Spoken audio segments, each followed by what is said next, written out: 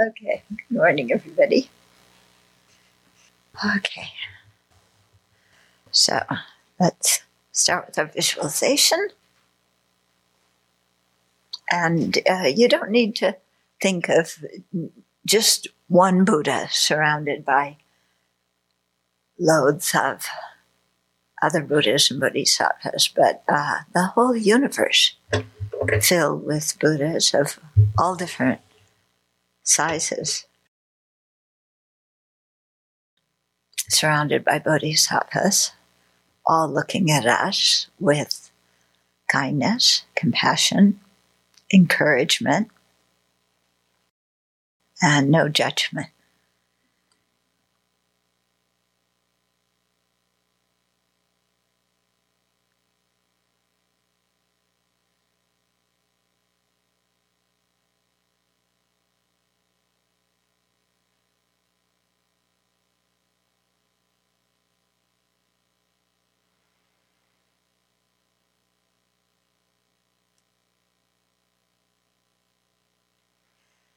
And all these assemblies of holy beings, we imagine duplicates of ourselves sitting in front of them, surrounded by all sentient beings. Or you can just think that there's just one of you and the sky is filled with mirror fields. And we're surrounded by all the sentient beings. Don't worry about them all fitting in the space. The universe is unlimited.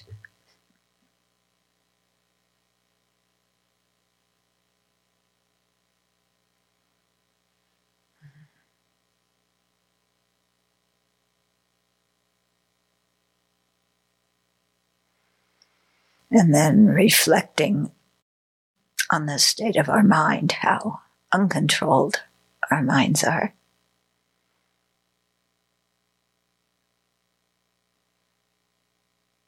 And let's realize that we really need help, direction, teachings, showing us how to free ourselves from samsara and how to help others do the same.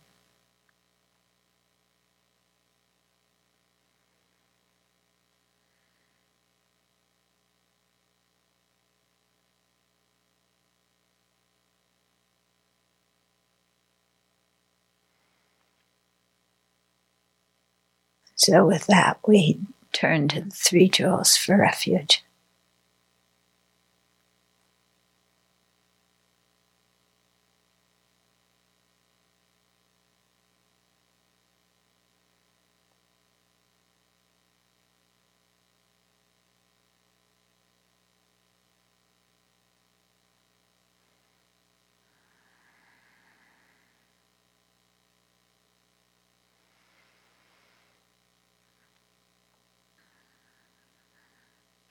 So when we look at what's going on in the world, we may get very depressed, very disheartened, or we could use it as a Lamrim teaching through which we check whether the Buddha's teachings are true or not. So when the Buddha taught that ignorance, attachment, and anger are the three poisonous minds that create harm here and now, and that create the destructive karma that leaves seeds in our mind that will ripen in future lives. So you look at the war in Ukraine, you look at what's happening with Jackson's interviews to join the Supreme Court. You look at anything you see around you and check to what extent are ignorance, anger, and attachment involved? And how do they function in these situations? And even in our personal life, when we have problems, we aren't getting along with others, or we feel unappreciated, to what extent are the three poisonous minds active?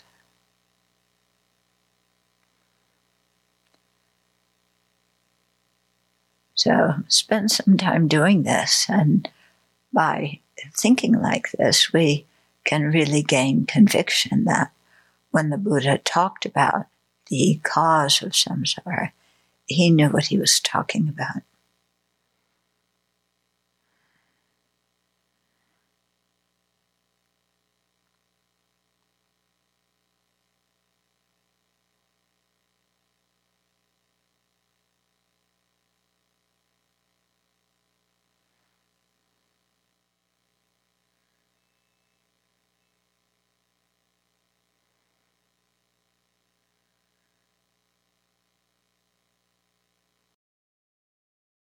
Then, with a sense of compassion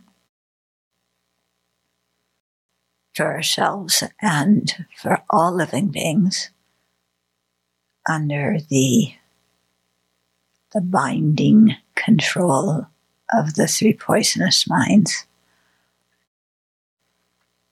let's generate bodhicitta and make a determination to do something about this situation.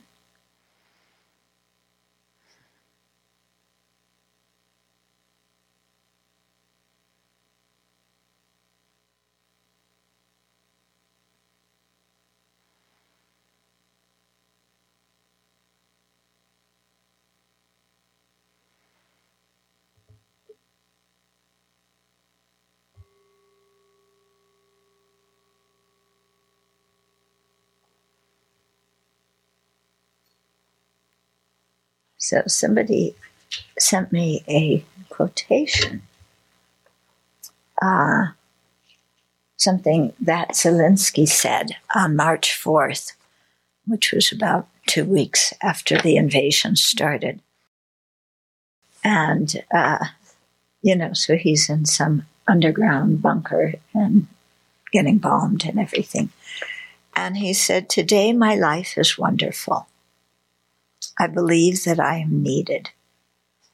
That's the most important sense of life, that you are needed, that you are not just an emptiness that breathes and walks and eats."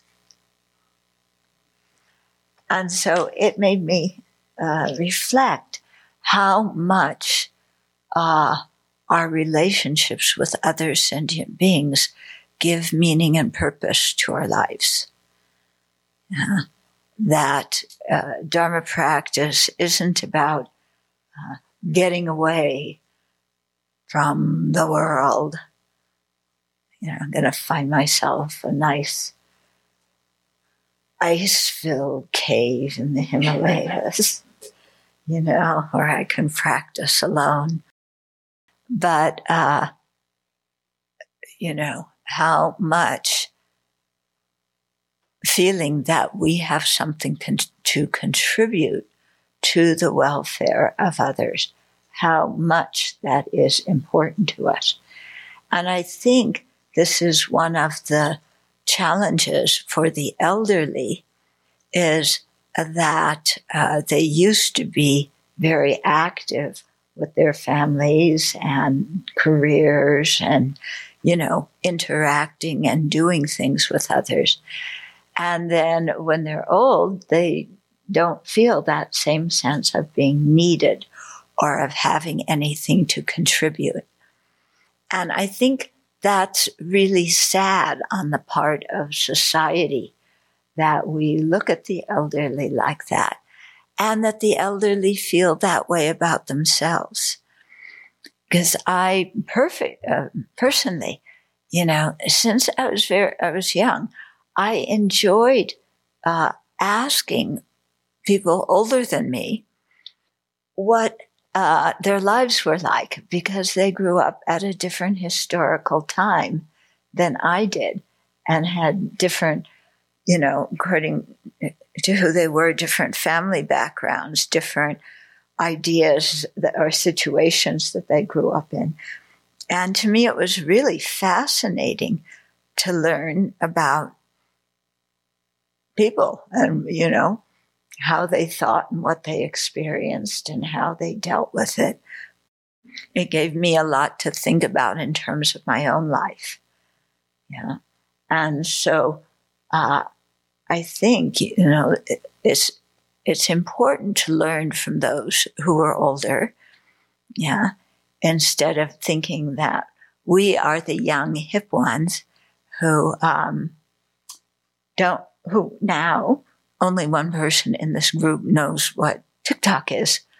Oh, you know too? Okay, so 2 people. Yeah, and the rest of us, we're out of it. Okay? So,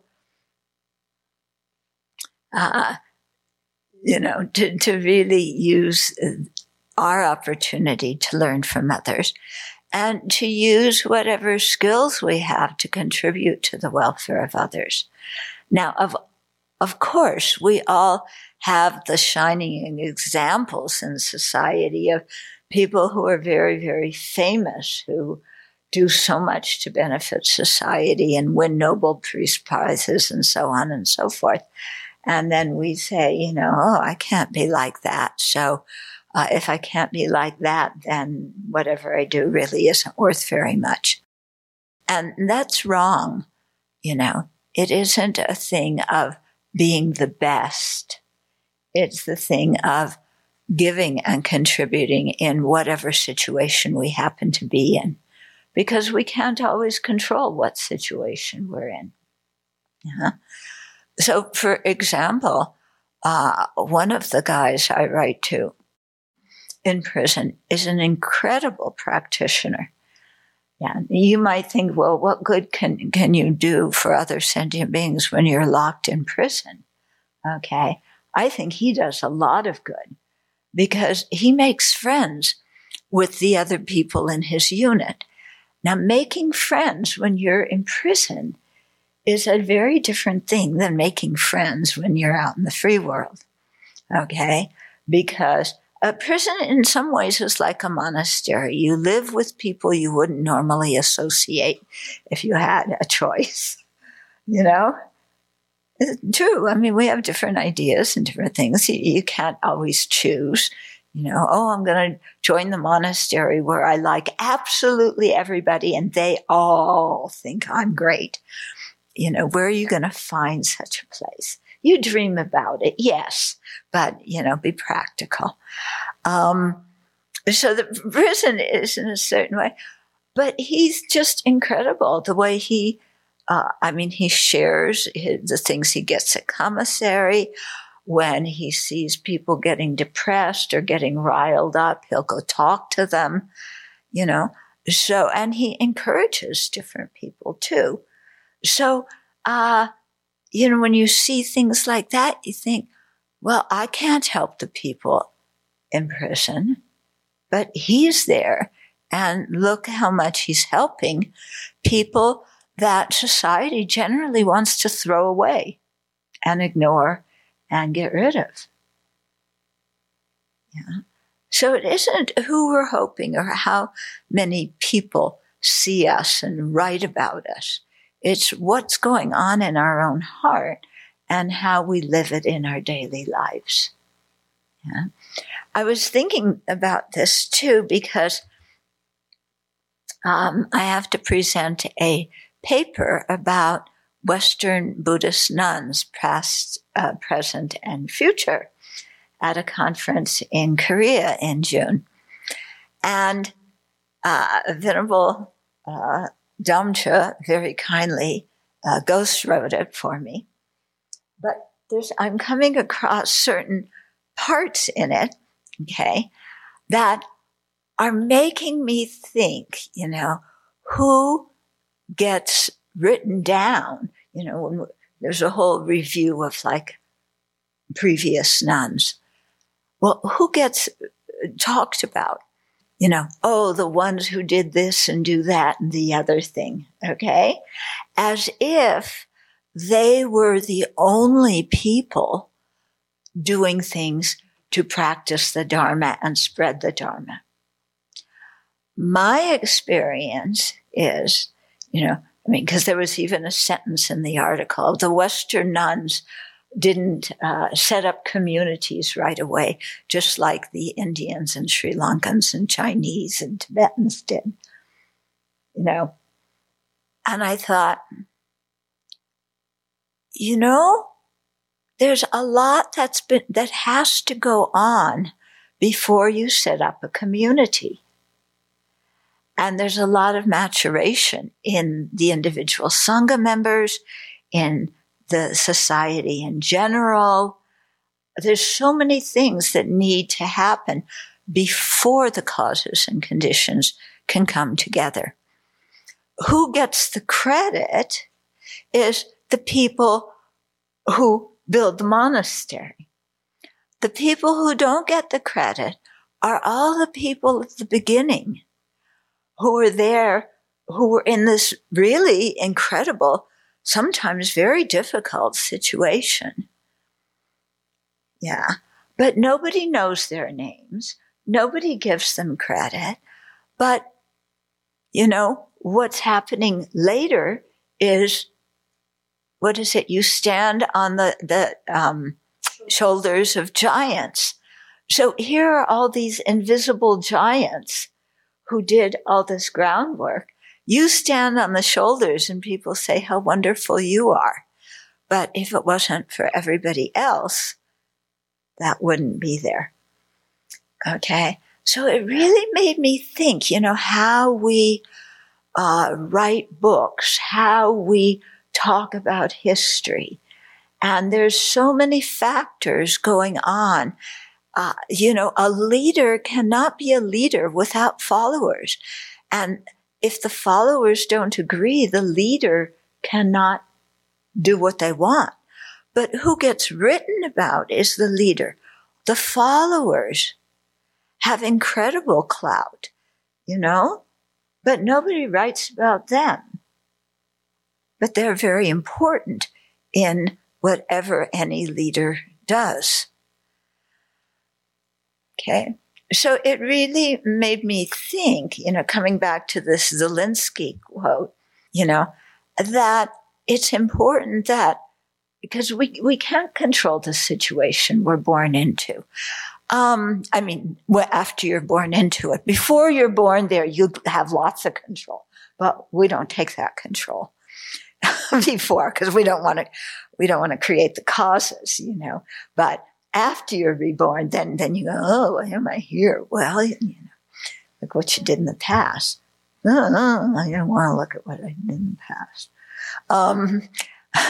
So, it comes down to whatever situation we're born in, to contribute in that situation and not worry about being famous, not worry about whether people are going to write newspaper articles about you or make videos about you or write about you in some paper that's going to be delivered in Korea that will be published in some journal and nobody else will read it after that. Okay. But you can write that you got an article published. Okay. What does it mean? Not very much. Okay. So to really look at what we're doing in our daily lives to contribute. And to really notice the quote, quote, little people, who are actually the backbone of whatever any leader does, whether the leader is Putin or whether the leader is the Dalai Lama. It's the people, the people who don't get mentioned, who are really important in it. So we should remember that. Otherwise, it's very easy to start thinking, oh, yeah, I'm somebody. Well, who are you? Oh, I'm somebody filled with ignorance, anger, and attachment. Okay, yes, that's more realistic. Okay. So having that sense of life and the purpose of life for when you contribute. Yeah. Okay. So it doesn't have to be big. It doesn't have to be small. The people who work in old age homes, a lot of the people who were the front people during the pandemic, who had jobs that didn't give them health insurance or overtime or even a decent wage they could live by. But these people were often the people that kept the country running because they stocked the grocery store shelves. They transported the different things, the UPS drivers and so on. So nobody writes about them. Yeah. But And they were the ones who often suffered the most because of the pandemic. But look how much they benefited society, and the healthcare workers in the old folks' home. Yeah. So so you usually think, well, old folks are going to die. Don't put much attention on them. So the people who work on them, well, yeah, they're not very important either. But old folks are important, and the workers, who keep them alive are important. Yeah. So it's really important, for us to not just look at what society says is important and where you get societal fame and recognition, but from what we do in our own hearts that gives us satisfaction.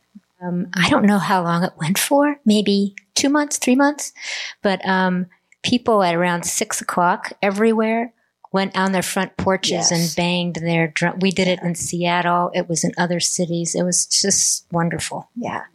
And then a year later, those very same people are getting criticized. Yeah. And told, why can't you save me?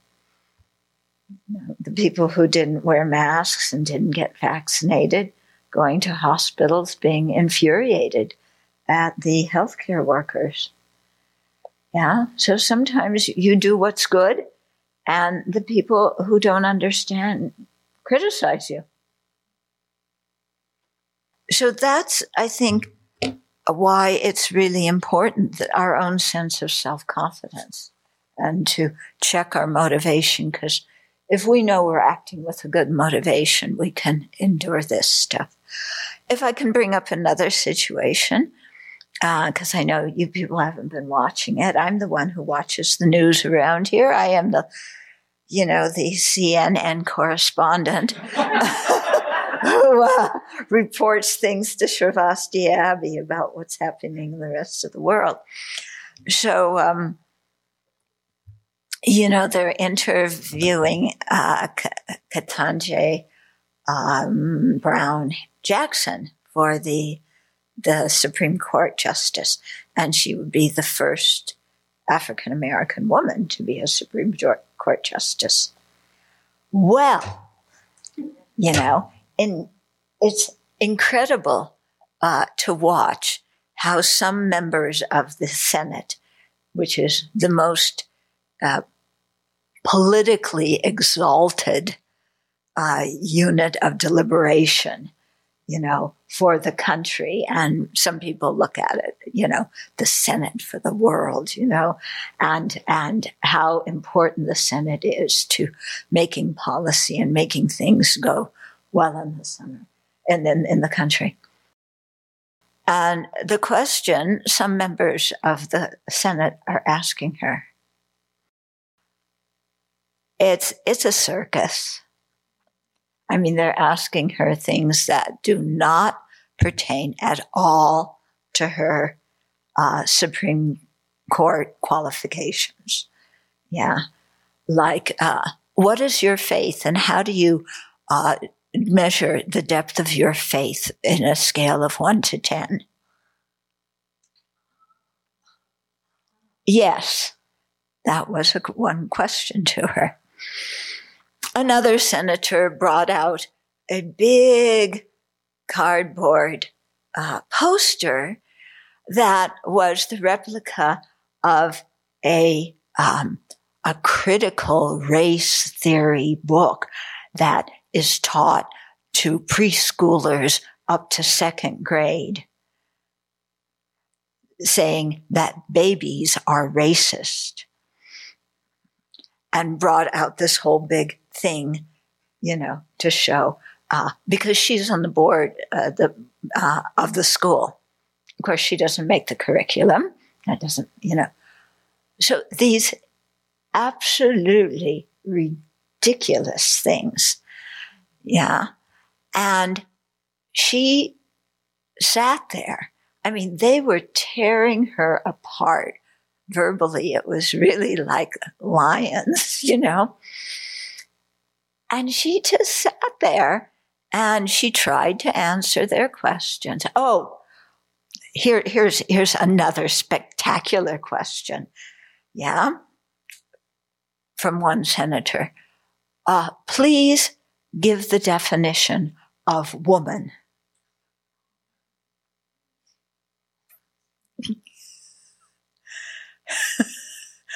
Yeah, because you see, the senators are bringing up all this stuff that their followers, the culture war thing.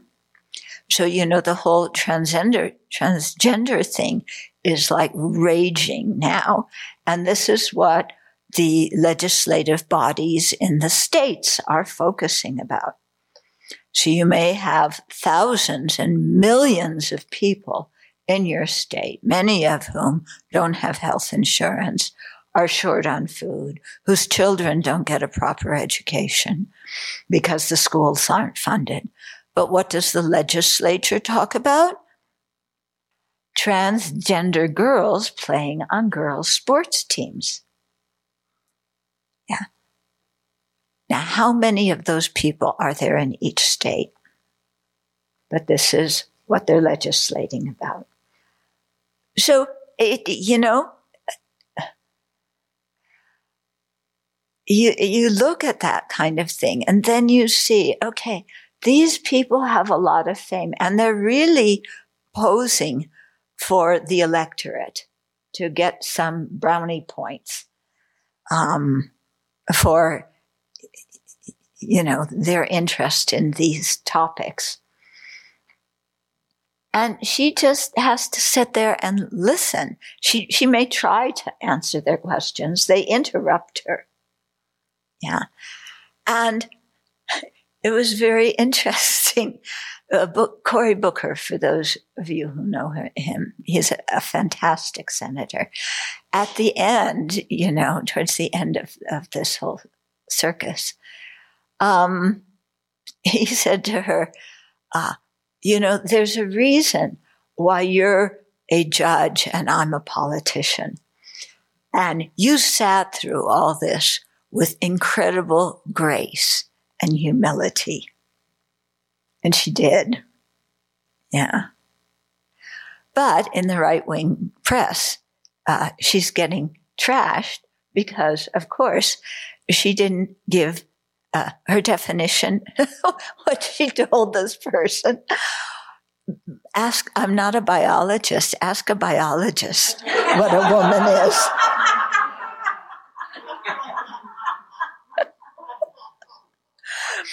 Actually, the person who asked the question was a woman. And I thought, because I have a big mouth, I probably would have said, dear, if you don't know what a woman is by your age, you're in big trouble. Okay. But what I'm getting at in all this is look at the qualities of the person and how they handle themselves, not how much they get written up in the paper. Yeah. And Yeah, she's quite amazing, really quite amazing. And Cory Booker was he's over the moon, and he just says, when you get confirmed as the first Black, female Black justice, no one's going to take that joy away from you. And he's just like going on, and like, he's so happy. It's really wonderful to see, compared to some of the other ones who are growling. So, yeah. Check the mind. Okay. So in terms of checking the mind, Venerable Lamsel, I asked people, was my usual complaint about getting too many emails. So now I get printed out letters that are 2 pages long. It's not an email, but, I've gotten more than one of these. One was actually 4 pages. Not from her, from somebody else. But anyway, what she did was she brought up something that was very interesting that I had taught in a previous teaching when I was talking about precious human life. And I was thinking, rather than go through the 18, like I was talking about last time, which I'm sure you've heard about, and if you can't remember, then you can go and easily find the list, that I would talk about these. There's 2 sets of 8, and they're from Longchenpa, who was a great Nyingma master. Okay, so the verse that we're talking about here is verse 15, because up until 14 we had talked about overcoming the the hindrance of laziness, and now we're shifting into this one verse, the second kind of hindrance to joyous effort, which is delight in samsaric things, or as Geshe Nawandarge said, keeping ourselves the busiest of the busy. Okay? So the verse reads, having rejected the supreme joy of the sacred Dharma, which is a boundless source of delight, why am I distracted by the causes for pain? Why do I enjoy frivolous amusements and the like? Good questions. Yeah. So here's the sacred Dharma that can lead us to real happiness, and that can really help us be happier in this life by releasing our anger and jealousy and greed and so on. So, we reject or we abandon the supreme joy of this, the sacred Dharma, which is a boundless source of delight in this life and future lives. And then what do we run after? Yeah. So often what we're running after is the causes of pain. Yeah. So example, we're putting everything on Putin, but of course he has a whole group of people behind him. Yeah. But, what are they looking for? They want happiness. Yeah. And everybody's theorizing what kind of happiness Putin wants. Is it wealth? Is it prestige? Does he want to be like a czar? Is it power? What's his trip? So he's just trying to be happy, but what kind of karma is he creating, and what kind of actions is he doing? By some estimates, there's as many as 15,000 Russian boys who have died so far in the conflict in Ukraine. That's a 1-month conflict. Yeah. Russia lost 15,000 in Afghanistan over 10 years. Yeah. The U.S. lost 2,500 in Afghanistan. So 15,000 in a 1-month war. Nobody knows the exact figures because, first of all, they can't count them. There's bodies just lying in the streets. Yeah, and now that the snow's beginning to melt, this is becoming a big problem. Yeah. But, and certainly the Russian hierarchy is not going to tell what the cost in lives is. Yeah, after the first week, they said it was like 400 and something, and no other announcements since then. But really nobody knows the true count. Yeah. And in some places, they're just putting the bodies, whether they're Ukrainian or the Ukrainian ones, they're trying to bury properly, but, sometimes there's too many of them, or the Russian ones. And they just have to dig mass graves and put the body in a body bag and throw it in. Because there's so many, and, it's a real sanitation danger if, with the warming climate. And the Russians don't seem to be collecting the bodies of their own soldiers. So, here's somebody trying to be happy, creating the causes of suffering right now for so many people. I don't think he's so happy right now because he thought it was going to be a piece of cake, and it's not. This invasion is not a piece of cake. And he doesn't know about karma, but that doesn't mean he's not creating it. The kind of karma he's creating for future lives is horrible. There's no sense in wishing somebody like this harm. Some people say, oh, well, he'll get it in his next life. That's no kind of thing, rejoicing in somebody else's suffering. Yeah, whether it's this life or next life. Sentient beings are trying to be happy, and their minds are totally obscured with the 3 poisonous attitudes. Yeah. And who else belongs in that category?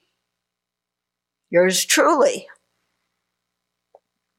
Okay. So, why am I distracted by the causes for pain? So you might take Putin or somebody else as an example. But then you have to ask the question to yourself. Yeah. What are the causes of pain that I create in my life through my actions of body, speech, and mind? And look at the negative karma. Okay. And look at how you are in this life and your relationships with people and how you feel about yourself. And, why am I distracted by the causes of pain, chasing after them? Because I think it's going to bring me happiness. Yeah. Now, I don't know how much of you have been a turkey observer, but the turkeys, they came the first day of spring, March 20th. They were in spring mode. Okay? For those of you this is your first spring at the Abbey, yeah, what happens with the turkeys? Yeah. Well, the boy turkeys are displaying their feathers. They somehow think they're gorgeous like peacocks. So they have their feathers, and then, their kind of head that has a few scratchy feathers, and, and then this thing that droops from their nose, and the thing that droops here. And those are supposed to be signs of beauty that turn the girls on. Okay. So they're all running around doing their feather thing, spreading their feathers and flapping them, and, to show what they not only show off in front of the girls, but they compete with the boys. Yeah. And so sometimes they'll get in fights. Yeah, at this time of year. Meanwhile, the girls that they're trying to impress run away from them. Just watch, And the girls are like, huh? You guys, leave us alone. And then the girls run off. The boys chase them. This is like high school revisited. Okay, it's just like high school. So the girls are running. The boys are chasing them. Then there's a few girls who are in back. And it's like, oh, the boys are chasing those girls. So these girls start chasing the boys. Okay. Everybody, all the turkeys going completely bananas in the springtime wanting to be happy. Okay. Now, we human beings think that we're different. Okay. That's because we don't just fluff our feathers out and things like that. We go and spend thousands of dollars to improve our appearance. The turkeys are much more practical. It's cheap. Yeah, they just spread their feathers. We spend money on doing this. Okay? So why am I distracted by the causes for pain? Okay. Do you remember high school? Yeah. Was high school a difficult time in your life? Middle school, high school? Yeah.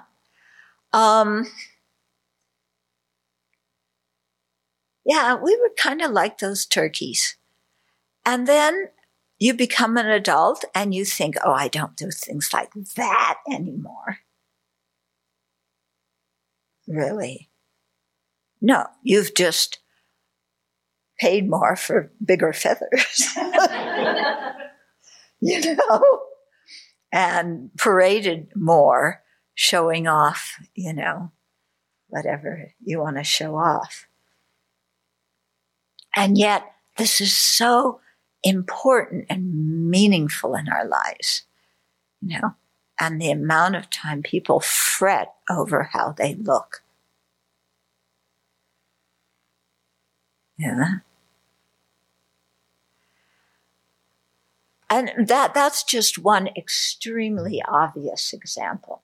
But how many other sources of pain do we chase off after? Competing with other people, putting other people down, showing that we're more witty, we're quicker than them, whatever it is. And how do I enjoy frivolous amusements and the like? Okay, frivolous amusements, some of them have educational value. Some of them are really frivolous. Okay, and they're our favorite amusements. Yeah, movies and sports. Now, some people are going to go, sports aren't frivolous amusements. They're important. And do you notice the sports heroes and the movie heroes? These are the people who get paid a lot, who get idolized in society, and whose family lives and personal lives are often a wreck. Yeah? But, how our society chases after that. And then here are these people who are so famous, whose personal lives are a wreck. It goes all over TV. They're criticized. Nobody has compassion for them. Yeah. Remember that there was one football guy. Sorry, I don't remember names very well. And there was some video, I don't know if it was in the elevator or somebody took it, of him hitting his wife, dragging her out of the elevator and beating her. And you remember it, yeah? Do you remember his name? Yeah. So, but it was all over the news. Okay. So, I mean, yeah. And people gobble up this garbage. I mean, somebody else's pain. So here you have somebody trying to be happy who's really creating the cause of pain. And then you have other people taking delight in gossiping about them. Okay? Yeah. Not to mention one other very famous TV star who created a lot of causes for suffering, but who people just adore, whose big line on TV was, "You're fired." Yeah, remember that guy? So, yeah, I know you wish you could forget him. But he's trying to be happy and chasing after the causes of suffering. But how do we chase after the cause of suffering? By, oh, look what he did in this and this and this and this. And somebody's whole personal life, on display in the news. He happens to like it personally. But some of the women that he has known don't like it so much. Okay? So just to look, not only at how other people, but how we do that. Yeah. Why do we look at our own little way of kind of being a bit snotty? I know that's not a word a nun should use, but it's better than some of the other words I've used. Okay. So, Longchenpa, who lived a while ago, points out some of the things that we still do today. Okay. Now, of course, the examples, he doesn't have all the tech examples and so on that we have. They didn't have gyms in old Tibet. They didn't need gyms. They worked out just fine carrying the water. But these are things to look at, how we don't take advantage of our precious human life.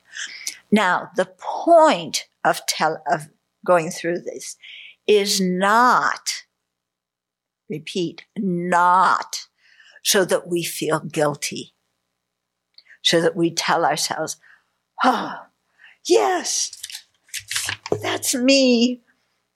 I reject the supreme joy of the sacred Dharma, which is a boundless source of delight, and I'm distracted by the causes of pain and enjoy frivolous amusements and the like, and how terrible I am, what a horrible practitioner I am. I'll never get to enlightenment." Okay, it's not to produce that kind of reaction, because that kind of reaction wastes more time. And what we're talking about here is how we waste our time. Okay. So it's not about feeling guilty, putting ourselves down, telling ourselves how hopeless and helpless we are, because that is just the third kind of laziness. Yeah, the laziness of despondency. Okay. So Longchenpa gives 8 intrusive conditions and 8 incompatible propensities. Okay, let's do the intrusive conditions that interfere with us making use of our precious human life.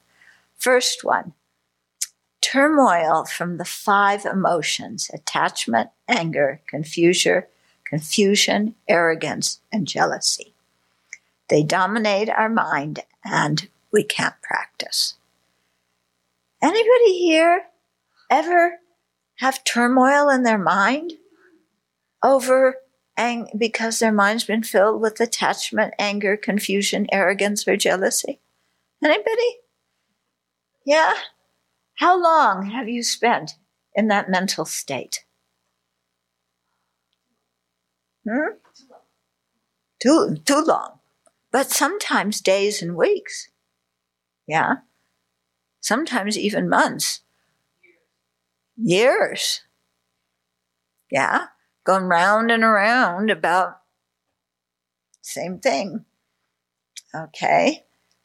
So this, write these down and then go through in your meditation and really check, how these have wasted our time. The second one, stupidity, lack of intelligence, so you can't understand the teachings. Now, we all say, well, yeah, I was born stupid. There's nothing I can do about it. Yeah, from a Buddhist viewpoint, that is not correct. Okay, when they talk about the 4 kinds of cherub can be translated as intelligence or wisdom, There's 4 kinds. Yes, there's the kind you're born with. That's just one kind. Then there's 3 others that are developed from Dharma practice. Okay? So the intelligence of, let's see if I can remember them now. I think it comes from the intelligence coming from learning, hearing, and studying the teachings. The intelligence coming from thinking about them, discussing them, and the intelligence that comes about from meditating on them. Okay. And so those 3 are things that you develop during your life. They aren't inborn.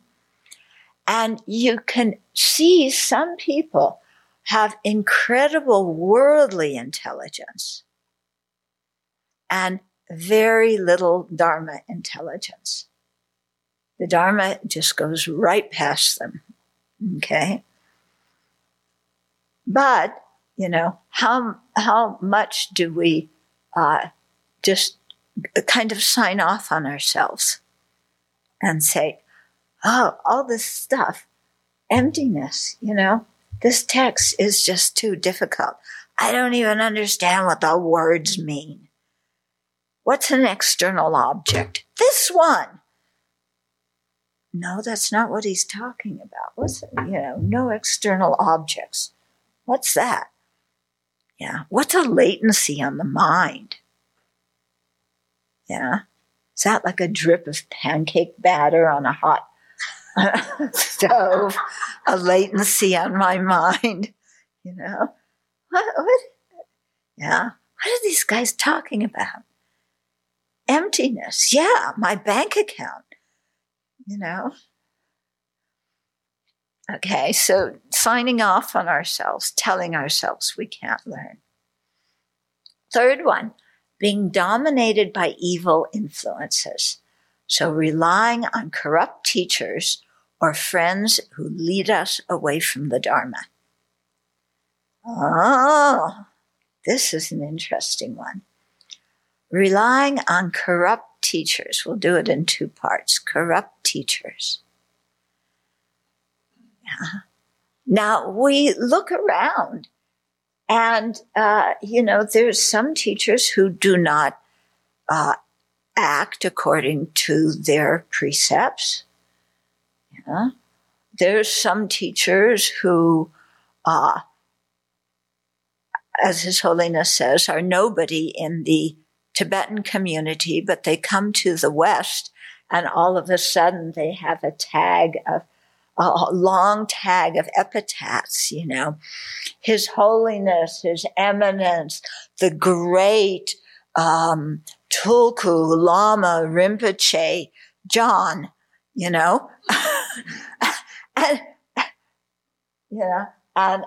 everybody goes, oh, wow, look at all those epithets. This guy's, he must be an incredible teacher, And he's just somebody who happened to come to the West, who wore robes with who knows their level of study. Okay. So I'm not saying that all the monks who come here are like that. Certainly not. There's some really excellent teachers. But once in a while you get one of those. Okay. And so people who, it's a 2-way thing, and people don't like when I talk like this.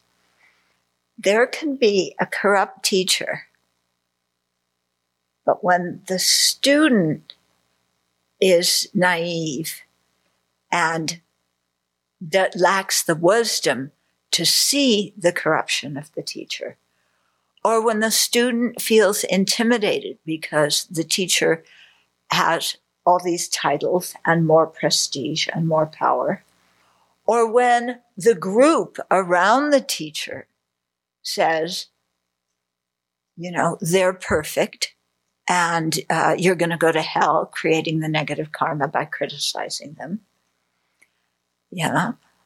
So this can keep somebody connected to a teacher whose behavior may not be proper. But I think even more important is a teacher who teaches incorrectly, who passes off what is not the Dharma for the Buddha's teaching. Okay, a teacher doesn't keep their precepts well. That is evident, and people can figure that out after some time. But a teacher who distorts the Dharma, what they call abandoning the Dharma, teaching something that looks like the Dharma but isn't, that can be much harder to detect for new students who don't know what the Buddha's, what the Four Truths are and what the teachings are. And so you go to some talk by somebody and, they're incredibly, charismatic. And then you just take whatever they say as the truth. And what I found is the first people that a student hears about a topic with, they remember what is taught by those first people. And if they're taught something incorrectly, it takes a lot of work afterwards, even if they meet really good teachers, to let go of what they were taught at the beginning. And so this is something Nagarjuna talks about a lot in Precious Garland, if you remember, So being dominated by evil influences. So we're dominated, by corrupt teachers who teach incorrectly, or friends who lead us away from the Dharma. Now, these people, they're friends. How can they be evil? Okay. Here, the word evil doesn't mean that they look like some monster with fangs and pointed horns and sneering at you and ready to suck your blood. That's not what evil means in Dharma. Okay. An evil friend is somebody who wants you to be happy in the worldly way. They care about you and they want you to be happy. So come on vacation with us. Don't go to that meditation retreat. All you're doing is looking at your belly button. Come on vacation. We can go water skiing or snow skiing or jump on trampolines or, go to see Tom Brady, who resigned and who now joined with another football team or something, or maybe the same football team. I don't know what happened. But he resigned, and everybody was mourning for 3 and 4 days. And then he signed up with another team. So we could go watch him. Isn't that exciting? Isn't he like 45, 46? And he can still catch a football. And he can still throw a football. That's more important than catching the football. Okay, I thought you need catchers and throwers. He's a thrower. Okay. Okay. So, look, we could go watch Tom Brady. Yeah. We could go watch, the baseball players like the Mets or the Angels, or, we could go watch,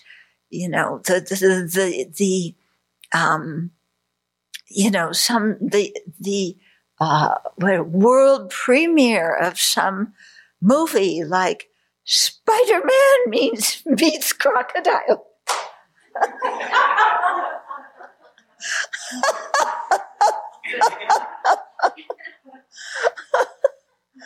Okay. Look at all the fun things we could go to.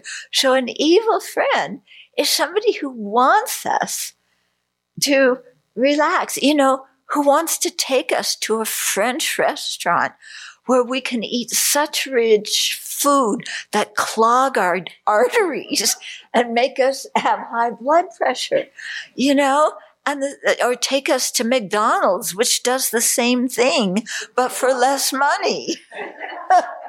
Yeah. Clog your arteries, give you, So this is somebody who cares about us and wants us to have a happy life, who says, oh, yeah, we know you're married, but there's somebody else out there that you've been looking at. Go ahead. Your spouse won't find out. No problem. Yeah.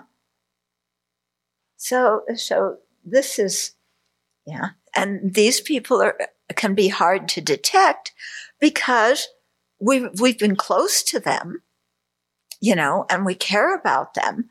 And we still have a lot of worldly interest in our own minds, and they just hook into that. And, there we go. Like, yeah, here I come, So it's not saying that we should look at these people, oh, you're my family, you're my old friends, you're evil.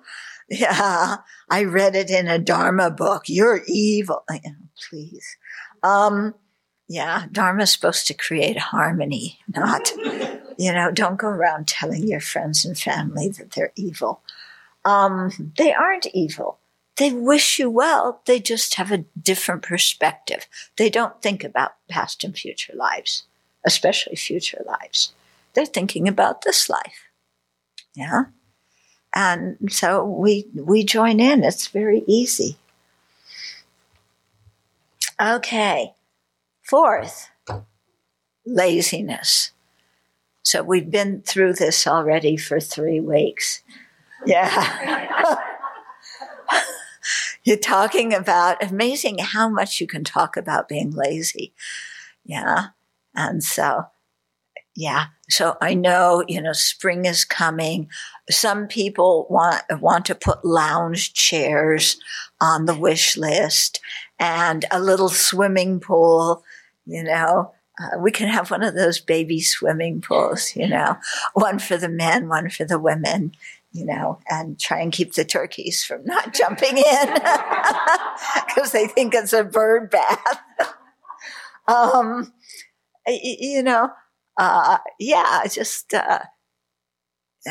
Let's get new mattresses that are, for soft for the people who like soft and firm for the people who like firm. And 5, being inundated by the effect of past negative actions.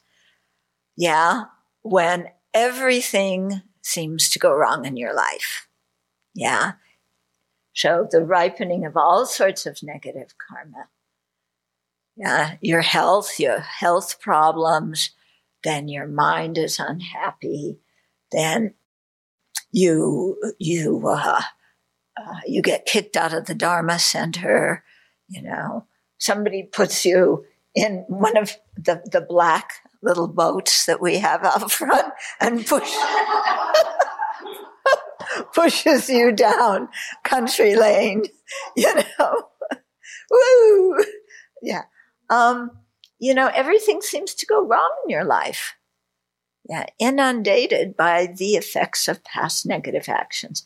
And what do we do when that happens? Yeah? Do we respond with the Dharma mind? Yeah? What does a Dharma mind look like when you're inundated with past negative actions? What's a Dharma mind then? Fortitude. But what in particular are you thinking? What do you... How wonderful. All my negative karma is ripening. Yep. That's it. Yeah. This negative karma is ripening.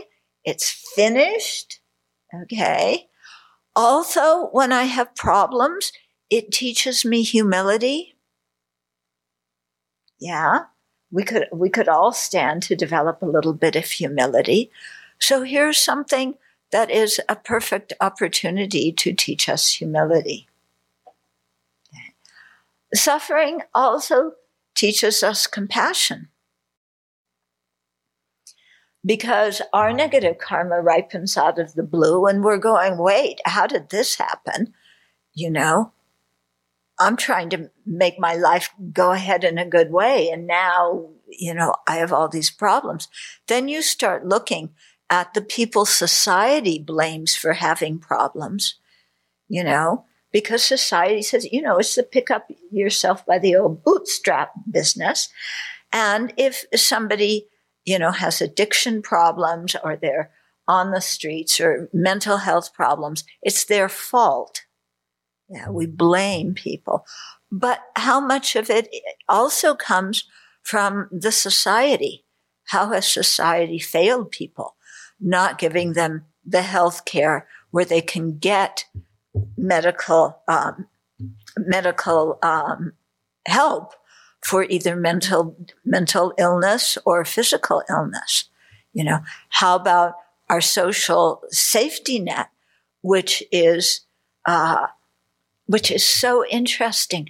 People are so worried about the poor people taking advantage of the social safety net. You know, the welfare queen. Remember Bill Clinton and the welfare queen? Yeah. And some, you know, poor people taking advantage, milking the system. But nobody worries about corporations milking the system. How corporations send their lobbyists in to speak pleasantly to the senators and Congress people who make the laws so that they lower the taxes on corporations, so that they cut the taxes on rich people. You know, how when the government gives corporations money to open business in their county, but the government won't give that money to people who live in the county, yeah, who need more food for their kids or who want better schools for their kids. Okay, so what I'm saying is often we tend to blame people thinking it's all personal responsibility, but people live in an environment and sometimes it's a failure of the system. Yeah.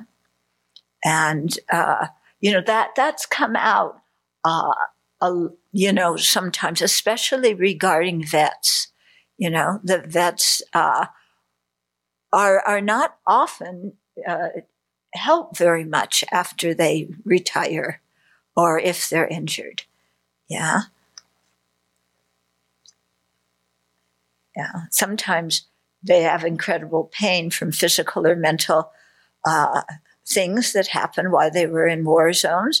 And due to the kindness of the pharmaceutical industry, who has taken lots of doctors out for lots of really delicious meals and take them on holidays to conferences that last 1 hour, but they can take a holiday trip.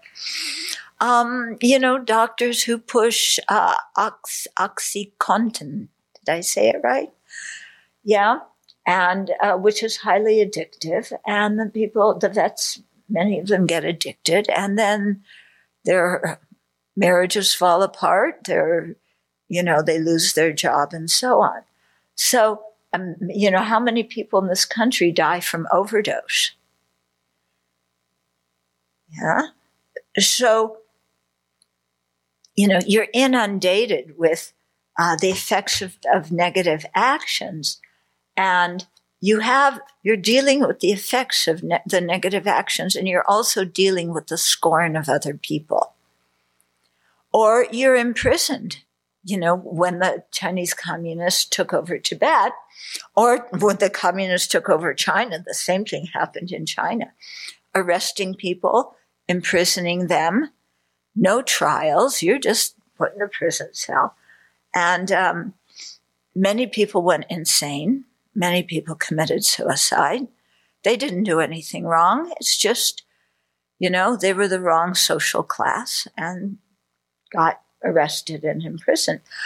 Yeah, so how are you going to deal with those experiences? Because we think, that only happens to people on the other side of the world. It doesn't.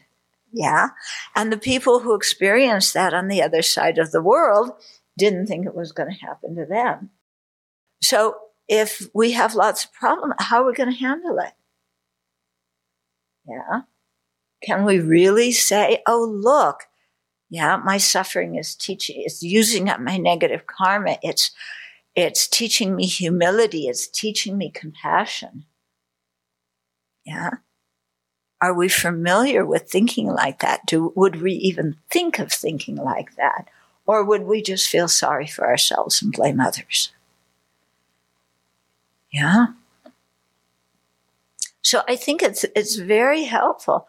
Imagine yourself in some of these situations that you think could never happen to you. Yeah. And think, how would I practice the Dharma in this situation? How am I going to use the Dharma in this situation? Yeah. We have a few people, Abbey friends and supporters. I'm thinking of one who very severely ill. She has an incredible Dharma practice. Amazing Dharma practice. Doesn't complain, takes her suffering in stride, really practices these methods, and says, using it all up. We have another person whose child committed suicide. That's one of the most painful things, I think, for parents.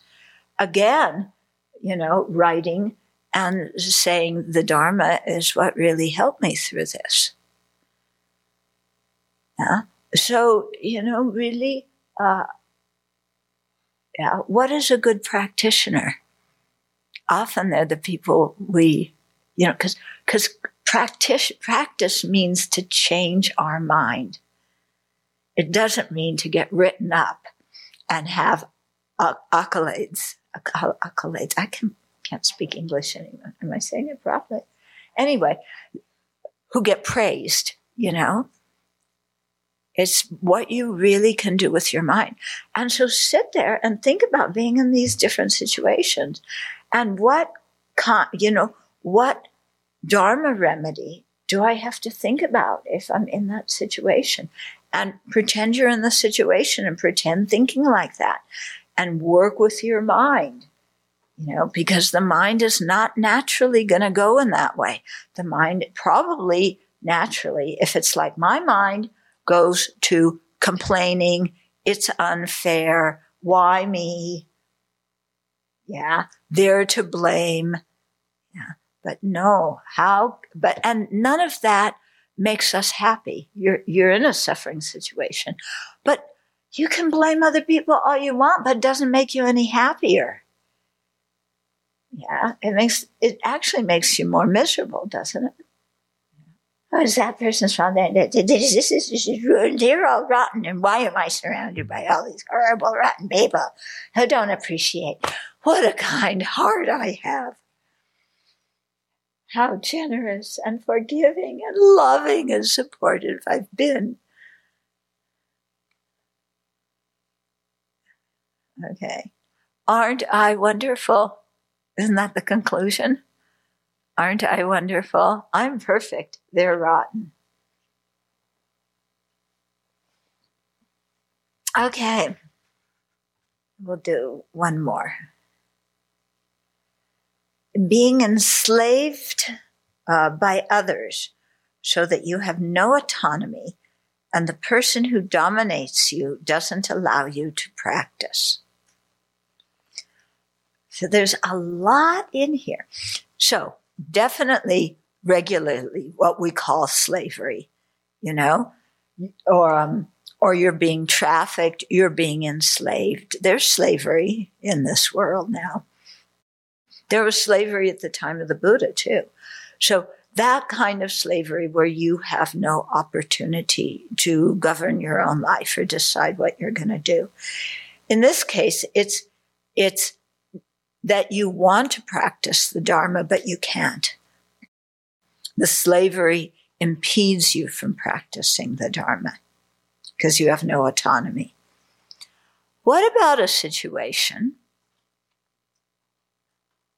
Okay, somebody dominates you. So you're in you're super attached to somebody, but that person mistreats you. Yeah, you're super attached. Yeah, but your husband beats you. They threaten you. Yeah, it looks, you can present to the world the image of a fantastic marriage. But what goes on when the doors are closed is another thing. Yeah. And you're in that kind of situation where somebody is dominating you and you can't leave. Now we say can't leave. Some people, maybe physically, they can't leave because they're locked up or chained inside the house. But other people, they can't leave in the sense that emotionally they're too tied to that person. Yeah. You're in a rotten marriage. You thought somebody was wonderful before you got married and even afterwards, and then things go downhill. Yeah. But you can't leave. And it's a double thing. Their control, but your attachment to them. Yeah. Difficult situation. But that can really prevent you from practicing the Dharma. Yeah. Or maybe you just have a regular marriage. Your marriage is fine, but your husband and your kids want you home. They don't want you going out in the evening to a Dharma talk or to a retreat on the weekends. They want you home with them. I had one friend when I lived in another place. She was so active in the Dharma Center, and her husband didn't like it so much, but he was okay. Yeah, some people, their husbands or their wives, just do not like it, and it really creates tension in the marriage. But with her, it was her teenage kids. They wanted mom at home.